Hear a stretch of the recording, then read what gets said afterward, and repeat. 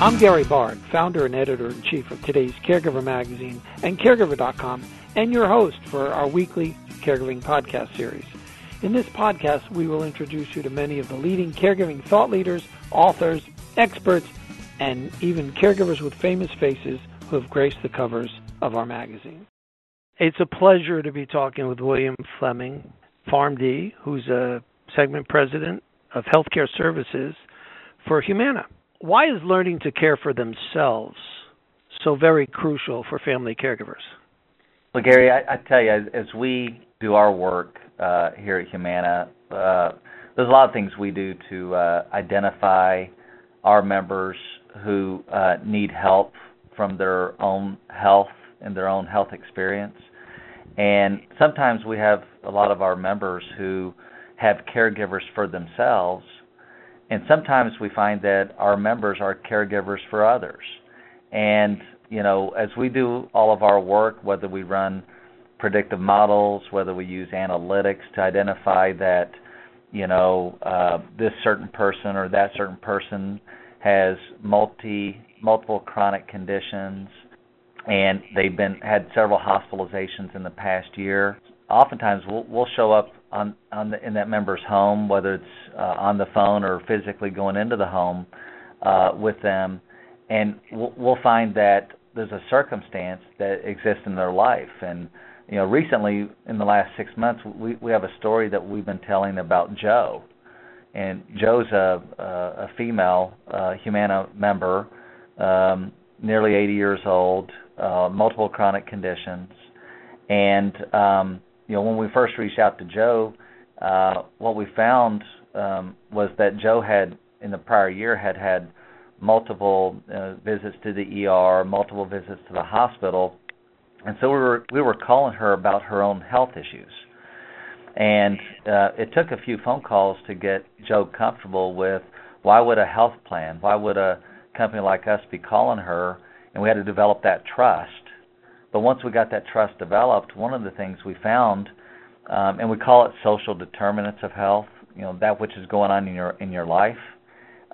What we found was that Joe, she cared about her own health, but what she really cared about and where she spent her last dollar was for her 40-some-year-old disabled son, for whom she is the caregiver. And what we further found is that Joe's every last dollar was being spent on her son.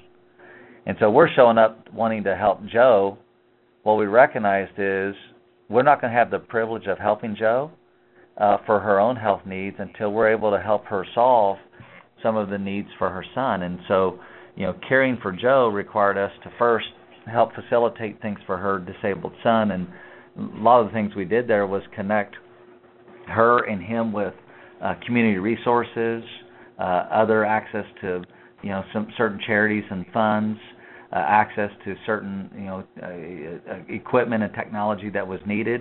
And over time, we're able to solve some of those real-world issues for her son that then allowed us to take care of things for Joe, like the fact that she was smoking, the fact that she had, you know, was a little overweight, the fact that she wasn't taking all of her medicines as prescribed and wasn't eating as well because she was under all that stress. And it's that idea of caring for yourself requires us to understand the context of your life. And in that example of Joe, the most important thing to her was her son.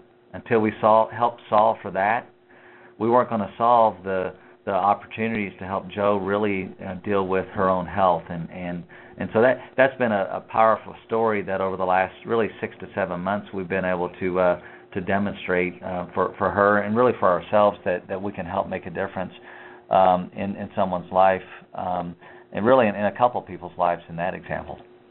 You know, that is such a great story for every professional caregiver or care advocate to hear, because we always say that caring for yourself is job one, but if your focus is on your dad or your mom or your disabled son, you're not hearing the message of self-care.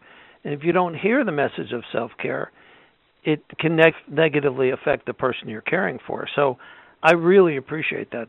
That's a way of getting yourself into the psyche of the person you're trying to help and realize you can't do a thing until you are able to support the person that's they're primarily interested in. Have you found ways for any of a caregiver to practice self-care? Because it's like any exercise. You just got to keep practicing until it becomes part of your ritual. For me personally, I've been a caregiver. It's been a few years ago, but my first wife passed away with Hodgkin's disease.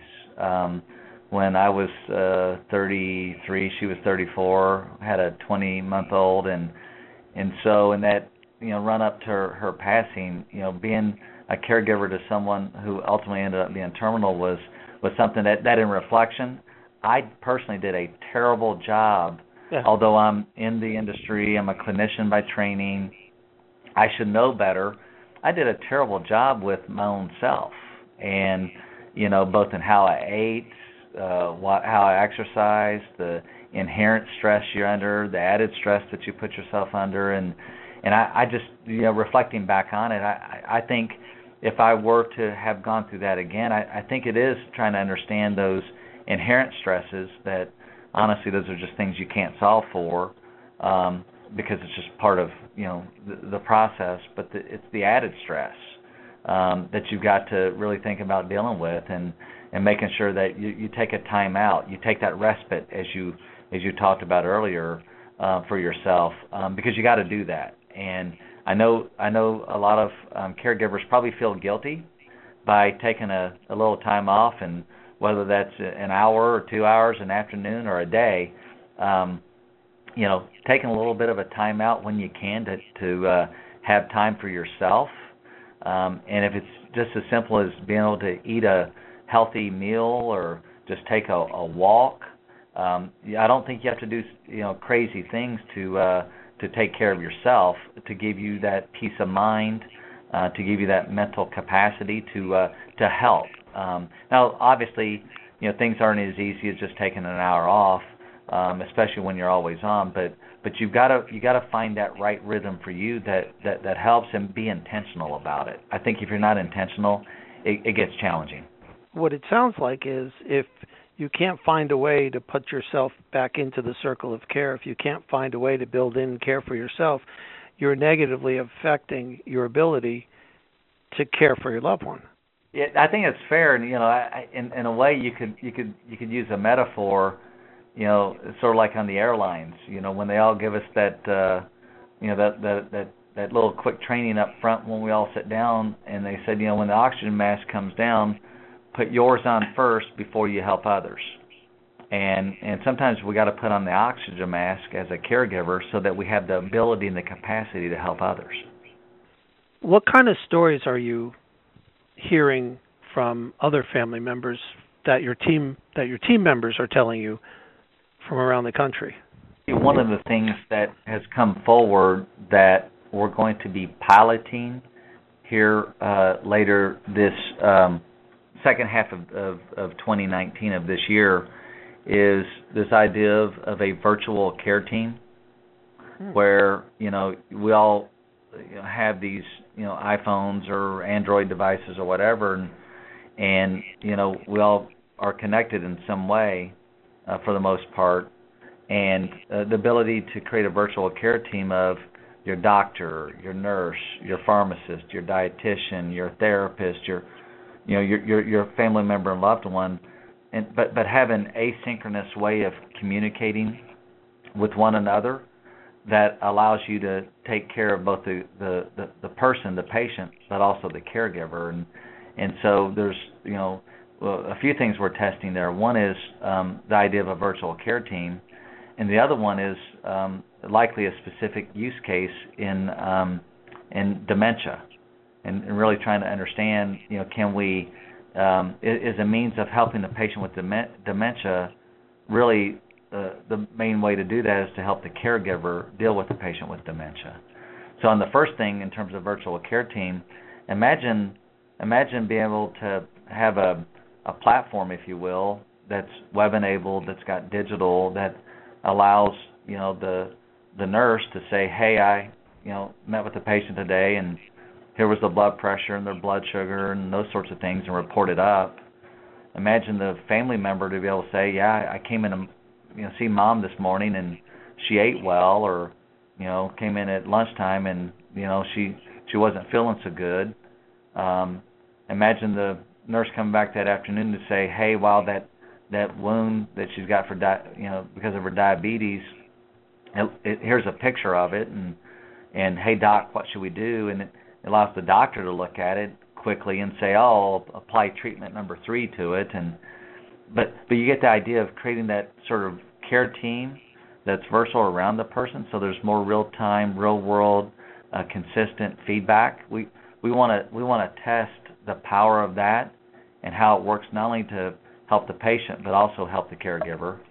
And at the same time, if you take that use case around Alzheimer's, in today's world, so many of us are at work during the day, and by the time we get home at night after a long day at work, it's 6:30, 7 o'clock at night, long day at the office or whatever, and you get to the loved one's home, and if they have dementia, sundowning is a big impact, and sundowning's where your normal rhythm causes patients with dementia to be agitated. In today's world, your choice oftentimes is to take the patient to the ER, and which results in a hospitalization and really a place they don't want to be. Imagine having a caregiver strategy where you help that caregiver deal with that patient with dementia so that you're better able to know how to deal with sundowning or that agitation or those things that come with some of those types of diseases. So, we're really trying to be proactive, use technology where we can, but test and learn. And a lot of that comes out of conversation we have with our folks out in the field, because they see these things and they know they need better tools to create capacity to help these things be solved. I think that does 2 things, and it's brilliant. First, it helps with isolation. That caregiver's not sitting alone at home thinking, nobody's going through this, I don't know what to do, I just, because that leads to terrible things. And second, it allows the caregiver to become an equal member of the care team, in a sense, where they can interact and ask questions and be up with the team at all hours and feel like they weren't just literally abandoned. And I think that once this is implemented, you'll be saving a lot of caregiver lives as well. It's funny you mentioned that the isolation piece and maybe even the loneliness piece. When you go from good health to bad health, one of the things that inherently happens is there's an isolation. You go from having your network of friends, if you're the patient, to now you're taking care of yourself 24/7, or someone's taking care of you, and you're not able to get up and out. You lose your relevance, you lose your mobility, you lose your freedom, and there is an isolation that comes with that. I think it also happens with caregivers. And so this idea of isolation and loneliness in the face of tough disease situations is a real thing. And this example of this type of virtual care team, we don't know where it could go. We don't know what it looks like, but we have a belief that there's probably something good in that, and that's why we want to test it out and figure out what good things it can solve for us. When we see caregivers over the last 25 years, it's inevitable that most caregivers think that they're the only ones going through it. No one knows what they're going through. They're isolated. The only time they have time to talk to the doctor is 8 minutes once a month or whatever. And so the more we can involve them and the more we can put them into we call the fearless caregiver paradigm, where the patient's in the middle and everybody surrounds them with support and advice and love, including the caregiver, I think you get a much more positive outcome for the patient, but also for the family caregiver. Yeah, Gary, I think that's right. And if you think about that second use case I mentioned around dementia, I'd actually submit to you that the person that we're wrapping the resources around is the caregiver.